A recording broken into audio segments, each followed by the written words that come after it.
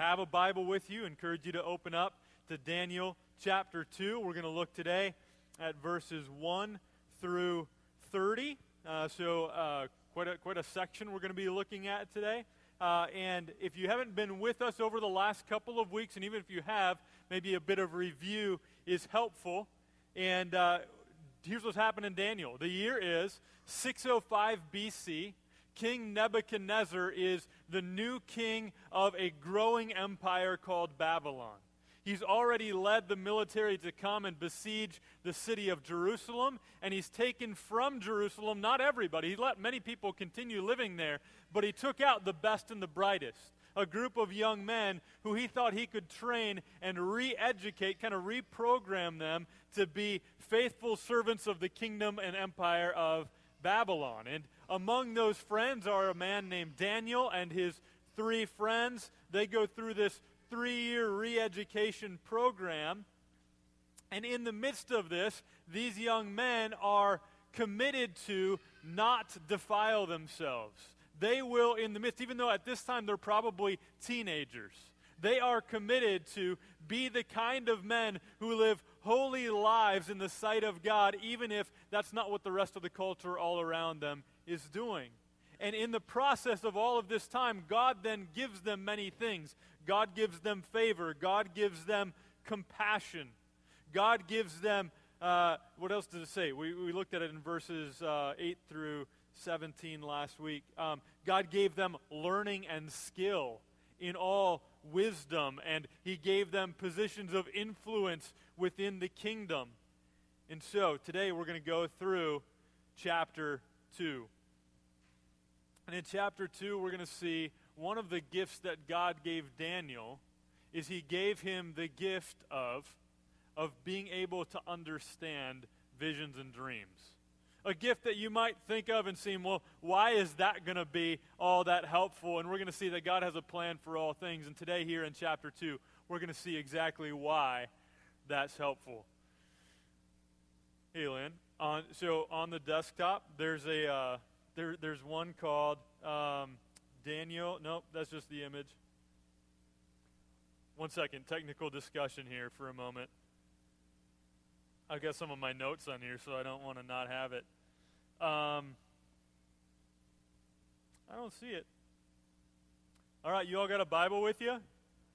Nothing on the screen today. It was up there a little bit ago, and now it disappeared. So open up your Bible to Daniel chapter 2. We're going to go all the way verses 1 through 30. And I'm going to read. I'm going to pray. And God's Word is a good gift to us. I'm excited to look at it this morning. So go ahead and stand if you're able as we look at Daniel chapter 2, verses 1 through 30. God's Word. Let me pray first and then we'll read. Father, thank you that you've put this group together in this place at this time. Thank you that you've called many of us to yourself. Thank you for what we've been reminded of already this morning. Thank you even just for the reminder of your faithfulness. Thank you for the reminder of what we can accomplish, not because of us, but because of Christ in us. And so, God, we are people that come together in whatever situation we're in. We come together with great hope. God, I pray also great resolve that we would be people like Daniel, focused on living a life that is pleasing to you above everything else, in spite of everything else. And so, God, would you do a work in us by your Spirit for your glory now as we meet this morning. In Jesus' name, amen. So, Daniel chapter 2, starting in verse 1, we're going to go all the way through verse 30. God's Word says this. In the 2nd year of the reign of Nebuchadnezzar, Nebuchadnezzar had dreams. His spirit was troubled, and his sleep left him. Then the king commanded that the magicians, the enchanters, the sorcerers, and the Chaldeans be summoned to tell the king his dreams. So they came in and stood before the king, and the king said to them, I had a dream, and my spirit is troubled to know the dream. Then the Chaldeans said to the king in Aramaic, O king, live forever. Tell your servants the dream, and we will show the interpretation. Now the king answered and said to the Chaldeans, the word from me is firm. If you do not make known to me the dream and its interpretation, you shall be torn from limb to limb, and your houses shall be laid in ruins. But if you show me the dream and its interpretation, you shall receive from me gifts and rewards and great honor.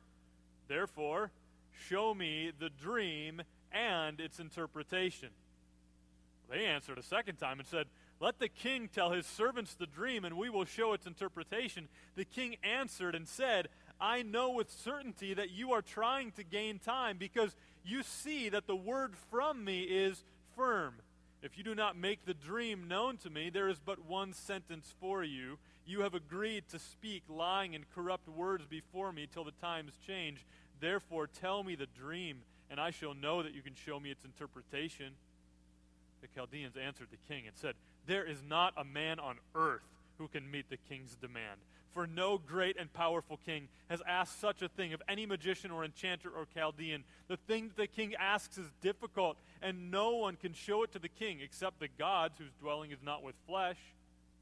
Because of this, the king was angry and very furious, and commanded that all the wise men of Babylon be destroyed. So the decree went out, and the wise men were about to be killed, and they sought Daniel and his companions to kill them. Then Daniel replied with prudence and discretion to Arioch, the captain of the king's guard, who had gone out to kill the wise men of Babylon. He declared to Arioch, the king's captain, "Why is the decree of the king so urgent?" Then Arioch made the matter known to Daniel, and Daniel went in and requested the king to appoint him a time, that he might show the interpretation to the king. Then Daniel went to his house and made the matter known to Hananiah, Mishael, and Azariah, his companions, and told them to seek mercy from the God of heaven concerning this mystery, so that Daniel and his companions might not be destroyed with the rest of the wise men of Babylon. Then the mystery was revealed to Daniel in a vision of the night. Then Daniel blessed the God of heaven. Daniel answered and said, "Blessed be the name of God forever and ever, to whom belong wisdom and might. He changes times and seasons. He removes kings and sets up kings. He gives wisdom to the wise and knowledge to those who have understanding. He reveals deep and hidden things. He knows what is in the darkness, and the light dwells with him. To you, O God of my fathers, I give thanks and praise, for you have given me wisdom and might, and now have made known to me what we asked of you, for you have made known to us the king's matter." Therefore Daniel went in to Arioch, whom the king had appointed to destroy the wise men of Babylon. He went and said thus to him, "Do not destroy the wise men of Babylon. Bring me in before the king, and I will show the king the interpretation." Then Arioch brought in Daniel before the king in haste and said thus to him, I have found among the exiles from Judah a man who will make known to the king the interpretation." The king declared to Daniel, whose name was Belteshazzar, "Are you able to make known to me the dream that I have seen and its interpretation?" Well, Daniel answered the king and said, "No wise men, enchanters, magicians, or astrologers can show to the king the mystery that the king has asked. But there is a God in heaven who reveals mysteries, and he has made known to King Nebuchadnezzar what will be in the latter days. Your dream and the visions of your head as you lay in bed are these. To you, O king, as you lay in bed came thoughts of what would be after this. And he who reveals mysteries have made known to you what is to be. But as for me, this mystery has been revealed to me, not because of any wisdom that I have more than all the living, but in order that the interpretation may be made known to the king, and that you may know the thoughts of your mind." You can be seated. That was a long passage, wasn't it? Thanks for sticking with it, and we're going to go through it. And as we go through it, I read all of it word for word on purpose, because my intent is not to read again every word of that as we walk through it, but to have that whole story in our mind as we now walk through it. And you'll see in your bulletin a sermon notes page, application guide, and the first point in there is this: they can't. They can't.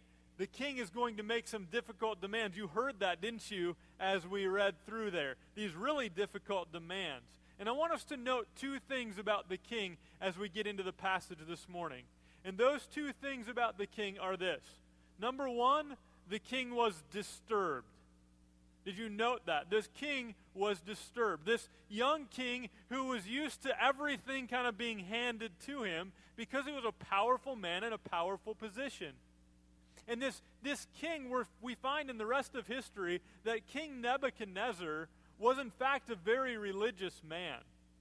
He didn't worship the God of the Bible, but he worshiped some other god or gods. And his expectation, because he did not have the Bible, the very Word of God to him, his expectation, like many others in his day, was that if he was going to learn anything from God, it was going to have to come in the form of a dream. And so this man is disturbed because he had a dream that he can't remember. Now, how many of you have dreams that you can't remember? Right? This is a pretty common experience, and sometimes you're totally content not to remember the dream, but sometimes you wake up and it was either really stressful or really good, and you're like, I wish I could remember, or it was funny. I wish I could remember what that dream was. And most of us don't really care all that much if we really find out what it was or not. But obviously Nebuchadnezzar does. And why is it that this man is so disturbed? Why can't he even sleep anymore at night? It's because his expectation is that his God is communicating something to him in a dream. And therefore he has to figure out what it is and what it means. But he can't even remember the dream, it seems.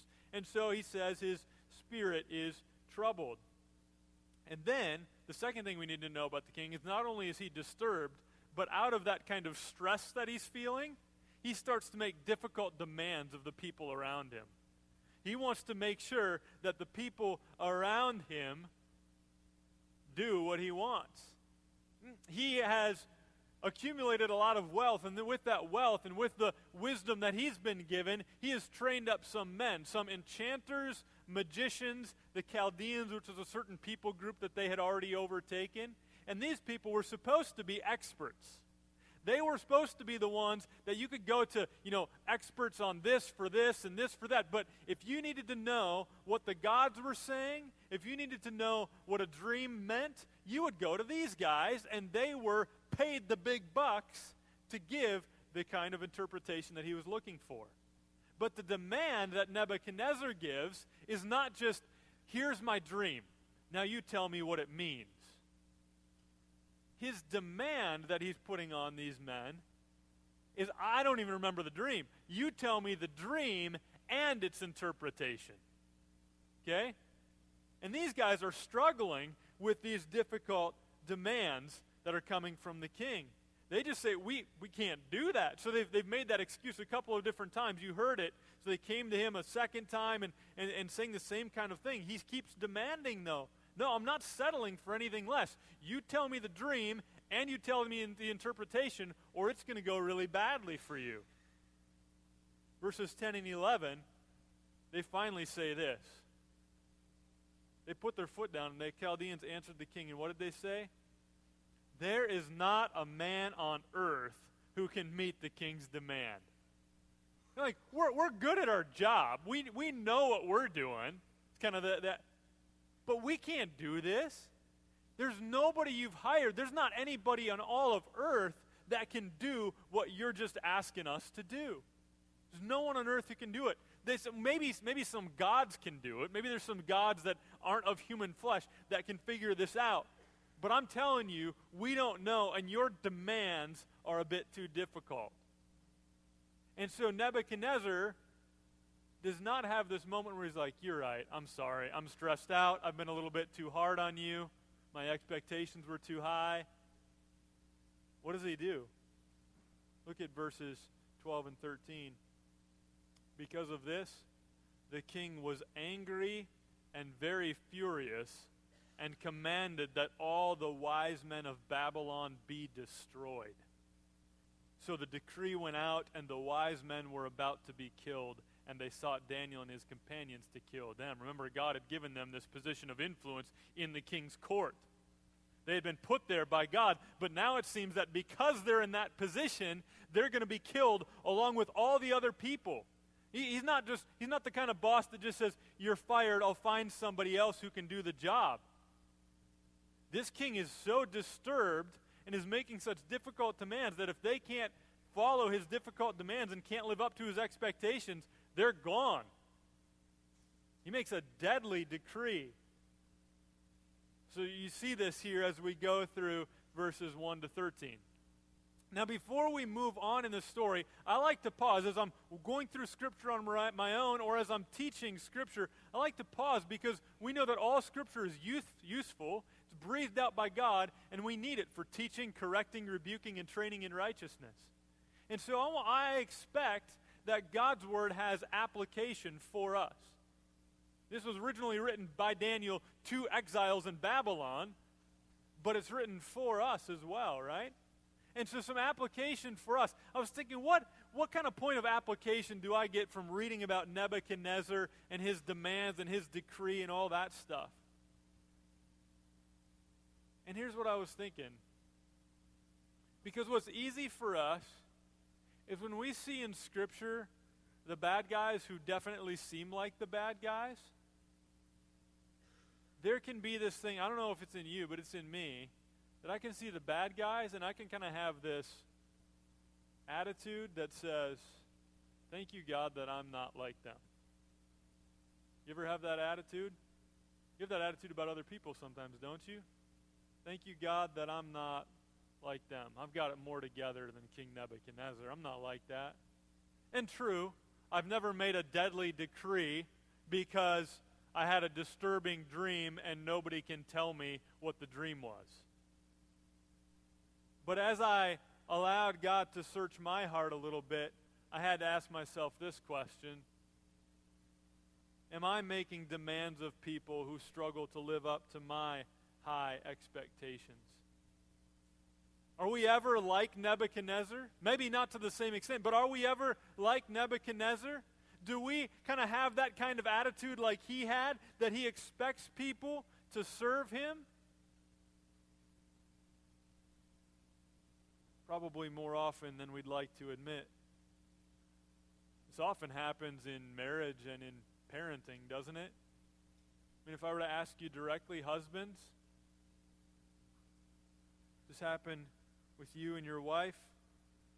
Wives, does this happen with you and your husband? Parents, are you guilty of this with your kids? I think it gets worse when life is stressful. Remember, this king is disturbed. He's not getting any sleep. Any parents can relate to that? You're not getting any sleep, and because of that, you're not feeling like everything's just not like, I'm just mad, and I have a short fuse. It seems like Nebuchadnezzar has a short fuse. He's not getting any sleep. No, the people that are in his life, you're supposed to be doing this. You're supposed to serve me. This is what you're here for. I mean, maybe we wouldn't say that out loud, but isn't that kind of the attitude we have sometimes? If everybody would just do what I want, everything would be fine, but people aren't doing what I want, and we just get stressed out, and we get angry. We have a short fuse. I think maybe too often we're more like Nebuchadnezzar than we'd like to think that we are. Wouldn't it be better, though, if people saw the fruits of the Spirit coming out of us? That they saw coming out of us love and patience and kindness and gentleness and self-control? That we were known not as people who made difficult demands and expected other people to serve us, but that we were people who gave up ourselves to serve others? That we were known as people who are an encouragement to others? That's the kind of man that I want to be. Let's keep moving in the passage, though. Maybe that's something for you to pray about. I have some stuff in that application guide, the questions there. You know, let's just pause for a second and pray right now. We need help with this. God, I pray that you would help. Because though I might not express it in the same way as Nebuchadnezzar, I just confess on my own, and I probably could be with many others who could confess that oftentimes we act like we deserve to be served by those around us. We get stressed, and out of that we make difficult demands, and we get really upset when people don't live up to our high expectations. We get angry. We don't exhibit the fruits of the Spirit. It's hard. And so, God, we ask for your forgiveness and thank you for all of us who are in Christ, that you've given that to us. We're free from bondage to sin, and God, we need help to fight against it day after day. And I thank you that your Spirit dwells in us, and I pray that by your Spirit you would help us to fight this kind of sin in our lives. In Jesus' name, amen. We continue in the passage. And we see in verses 14 to 23 that even though they can't, and remember that's how they ended, like, we can't do this. There's no one on earth that can do what you've told us to do, King. But we're going to see in verses 14 to 23 that what they can't do, God can do. And here's what I love about verses 14 to 23. I want you to take note of this. Take note of Daniel's boldness and take note of Daniel's humility. We're going to see both of them here. So let's look at verses 14 to 23. It begins with Daniel hearing about what's going on, and I love his respectful request. He's going to a man named Arioch, who's the captain of the king's guard. Imagine you're the captain of the king's guard. You work for King Nebuchadnezzar, who seems to be very powerful and very, very influential, but also seems to have a very short fuse. And so all of the demands that you've gotten have come from this very powerful king. And now you, the captain of the guard, in charge of some of the things that the king desires to carry out, get this very respectful request from a teenage boy. He comes to you very respectfully. He even says here, he came with prudence and discretion. He requested that he have a time with the king. I'm sure that was a breath of fresh air for Arioch, captain of the king's guard. And here's what I want you to note. I want you to note the boldness of Daniel, because he asks for a time with the king. At that point, does Daniel know what the king had dreamt and what the interpretation was? He doesn't even know. Isn't that bold? Oh, yeah, the guy who wants me and everybody else dead, can I go meet with him? What, do you know? I don't know yet. Right? I don't know what the dream is. I don't know what the interpretation, but let's get a meeting time set up. And then what does he do? Very next thing, he goes to his friends and he tells them, you better start praying. I wonder if they kind of raised it. What did you just do, Daniel? Or maybe they have confidence in God too. Like, oh yeah, for sure, we'll pray. I know nobody else can do this. I've heard what he's demanding. I've heard what he's decreed. But we know God. Let's go to him. Right?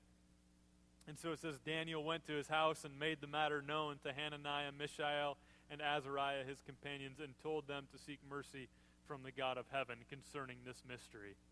It's a mystery, something we can't figure out. But we know the man who knows. We know the one who knows, the God of heaven. We can go to him. Isn't it just some quick application? Don't we need to be people like Daniel who have that kind of confidence and are so quick to just go and ask our friends for prayer? Right, that's part of what I think that Women Helping Women Sunday School class has been. Hey, listen, you need help. And so go to other women. Women, make some friends. Find some friends. And go to those friends and ask for prayer. Men, do the same thing. Kids, do the same thing. We need to be praying for each other. Go to people when we need it. Let's continue. Guess what? God answered the prayer. Not surprised, are we? Verse 19 says, Then the mystery was revealed to Daniel in a vision of the night. First his friends pray, then the mystery is revealed to Daniel in a vision of the night. And then Daniel responds by giving a prayer of praise and thanksgiving. It says he blessed the God of heaven. And you can read it there. We read it already. Blessed be the name of God forever and ever. And I love this. He says, to whom belong wisdom and might? If you're living in Babylon like Daniel is, who does it look like has all the wisdom and might? King Nebuchadnezzar. That's what it looks like to everybody else. But who's Daniel praying to? The God of heaven, who has alone wisdom and might. King Nebuchadnezzar is as nothing compared to this God, right? To whom belong wisdom and might? He is He is God. And then it looks like, oh, King Nebuchadnezzar, he's the one who's removing and setting up kings. He's the one who came into Jerusalem and took over. His empire is expanding. It looks like his kingdom is the kingdom, right? So King Nebuchadnezzar looks like the ones who's setting up and removing kings. But Daniel knows that's not the truth. What's the truth? The truth is, the God of heaven is the one who sets up kings and removes kings, right? So already, we're like in campaign season for the next 2 years, right? We know, though, the God who removes and sets up kings. He gives wisdom to the wise. Why is Daniel wise? Because God gave him wisdom. Knowledge to those who have understanding. He reveals deep and hidden things. This is Daniel's prayer. And I love that we have a prayer here. I'll tell you why here in just a moment. But I'll finish the prayer first where he says this: To you, O God of my fathers, I give thanks and praise. For you have given me wisdom and might, and you have made known to me what we asked of you. For you have made known to us the king's matter. See, Daniel has his prayer answered, and the prayer of his friends answered. We don't even know what it is they actually prayed. They just prayed somehow that God would reveal the mystery. But we do have Daniel's response. God answered prayer, and Daniel has a response. And he makes sure that he gives this prayer of thanks and praise to God. Thinking about application of this, I'm grateful. And we see this all over Scripture, don't we? That we see prayers recorded for us in Scripture. What a gift that is to us, isn't it? The Women's Book Club is looking at a book right now by H.B. Charles Jr. called It Happens After Prayer, just examining biblical prayers. We want to do that. We want to look at biblical prayers, I think, for a couple reasons. I just put 2 down. There's more than this. But one is it reminds us to pray. Just the fact that this is included in the book of Daniel, rather than just kind of like walking through the narrative of here's what happened, we're told that Daniel went and requested that his friends prayed, and then we actually have the text of Daniel's prayer of praise and thanksgiving. We need reminders all the time that we ought to, in any and every situation, be going to God with prayer. That's our memory verse for this past week, right? In everything, by prayer and petition, with thanksgiving, make your requests known to God. This is what Philippians wasn't written yet, but that's what Daniel's doing here, right? So we need prayers in the Bible to remind us to pray. And then also I would encourage, I've encouraged this before. This has been so helpful for me. We are taught to pray by looking at the prayers in the Bible. So that's one of the exercises in your application for this week. Just look at this prayer of Daniel and use this as a model, as a springboard for your own prayer. Right? So, very helpful that we have these prayers written to us. We ought to be people like Daniel who our first instinct is, I have confidence but not in myself, but I'm going to go to God. Now we're going to see some of the humility of Daniel here in just a moment.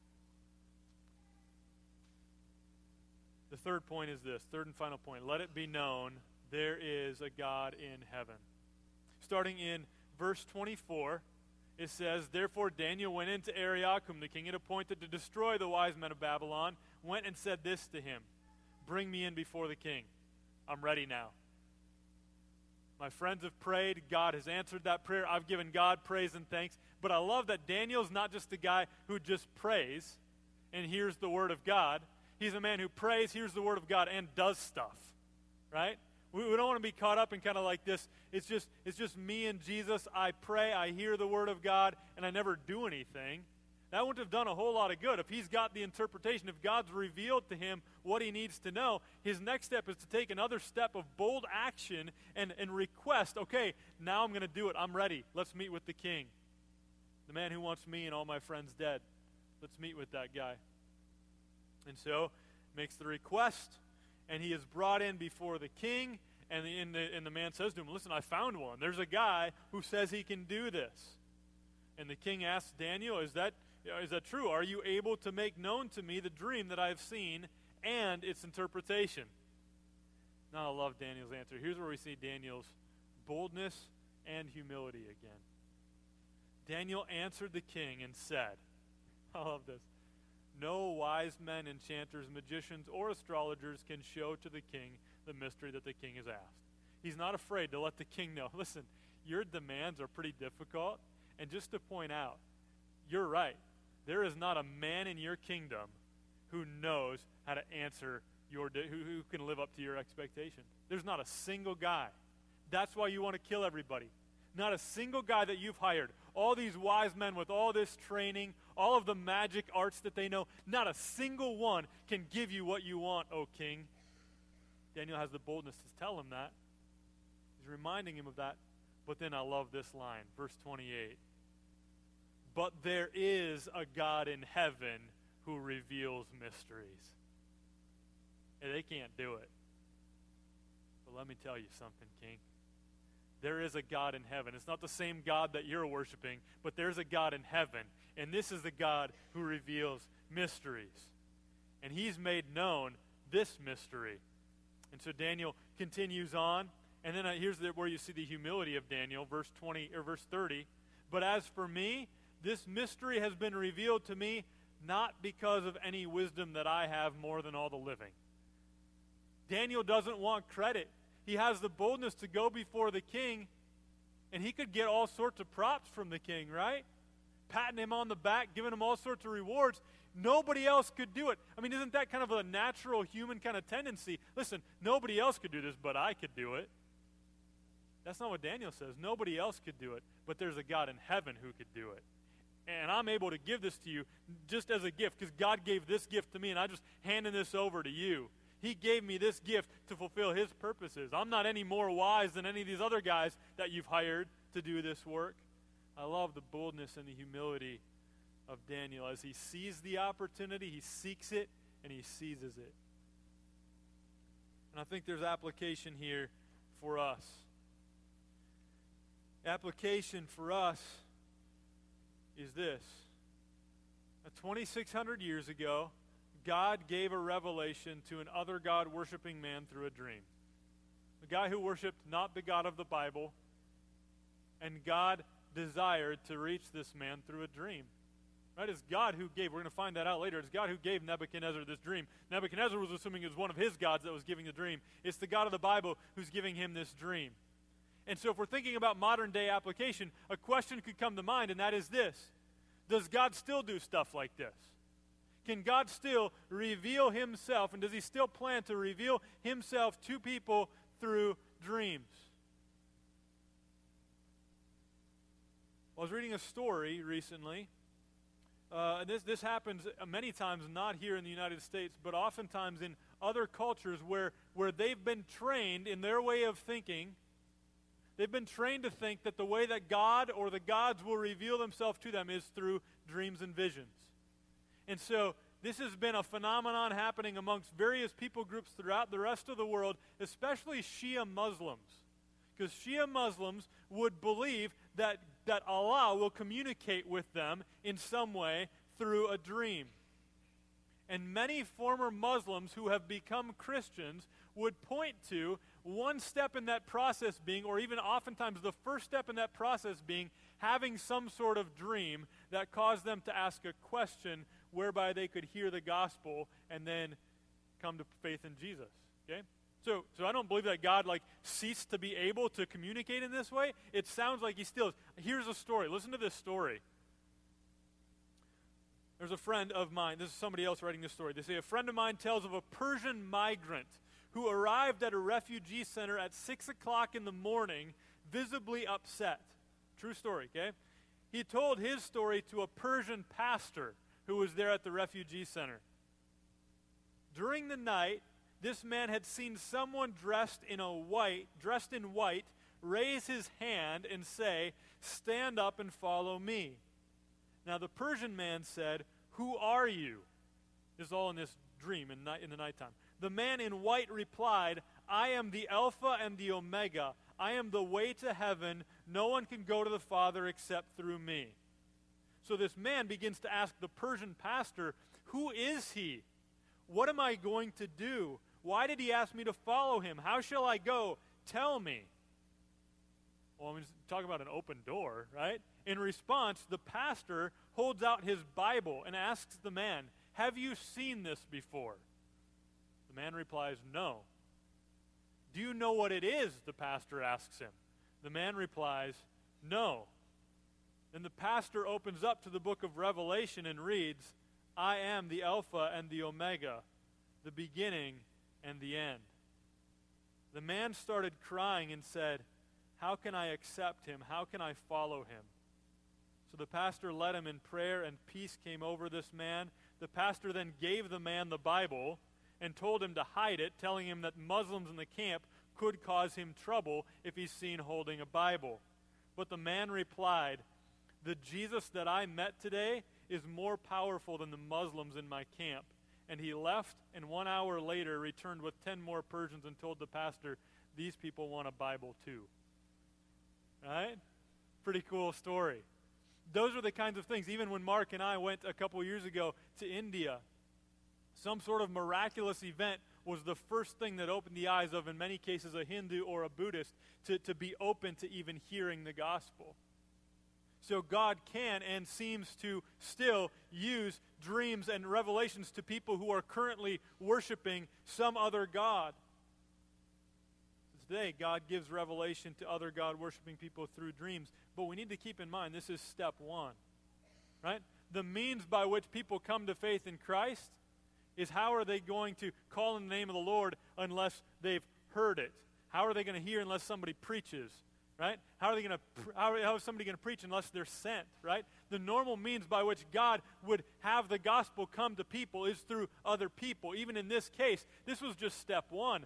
God used the dream, but he also needed a Persian pastor to be present at a refugee center in order to preach the gospel to this man, right? Because it is very possible that dreams can lead us astray. We read about that all throughout Scripture as well. The normal and authoritative way of God's revelation is through the Bible, okay? If we want to know for sure, we can't kind of depend on, well, I had this dream or this vision. I was kind of like in this state, and God said something to me, and I know this is true. We can't say that with that kind of certainty like we can with Scripture. So the normal and authoritative way that God reveals himself to his people is through the Word of God, but it's not necessarily the only way that God can and sometimes does reveal himself. Dreams can lead people astray. You can read about it in passages like Jude, verse 8. But what I love about having all of Scripture is that we don't have to be in a spot like Nebuchadnezzar where we need some more revelation from God. In Scripture, we have all the revelation that we ever really need, right? Scripture gives us the clear teaching of who Jesus is and what he came to do. Oftentimes in Scripture, this is called a mystery, the mystery of the gospel of Christ. And so I'm going to put one passage up on the board to close, and that is this passage from the end of the book of Romans. You can turn there if you want, if that's too small on the screen. But here's what it says. The very last words in Romans are this: "Now to him who is able to strengthen you according to my gospel and the preaching of Jesus Christ, according to the revelation of the mystery that was kept secret for long ages." Okay? The mystery, the preaching of Jesus Christ, the gospel of Jesus Christ is this wondrous mystery that we sang about earlier in the worship service. This wondrous mystery of God who came and took on human flesh. This wondrous mystery of a man who lived a perfectly sinless and obedient life, Jesus.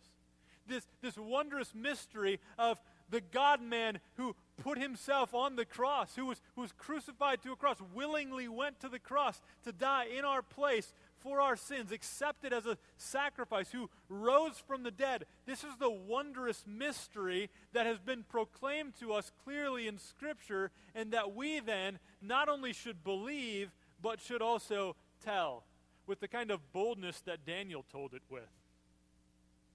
That Daniel went before an adversary, somebody who wanted him dead, and had the boldness to tell him, but there is a God in heaven who reveals mysteries.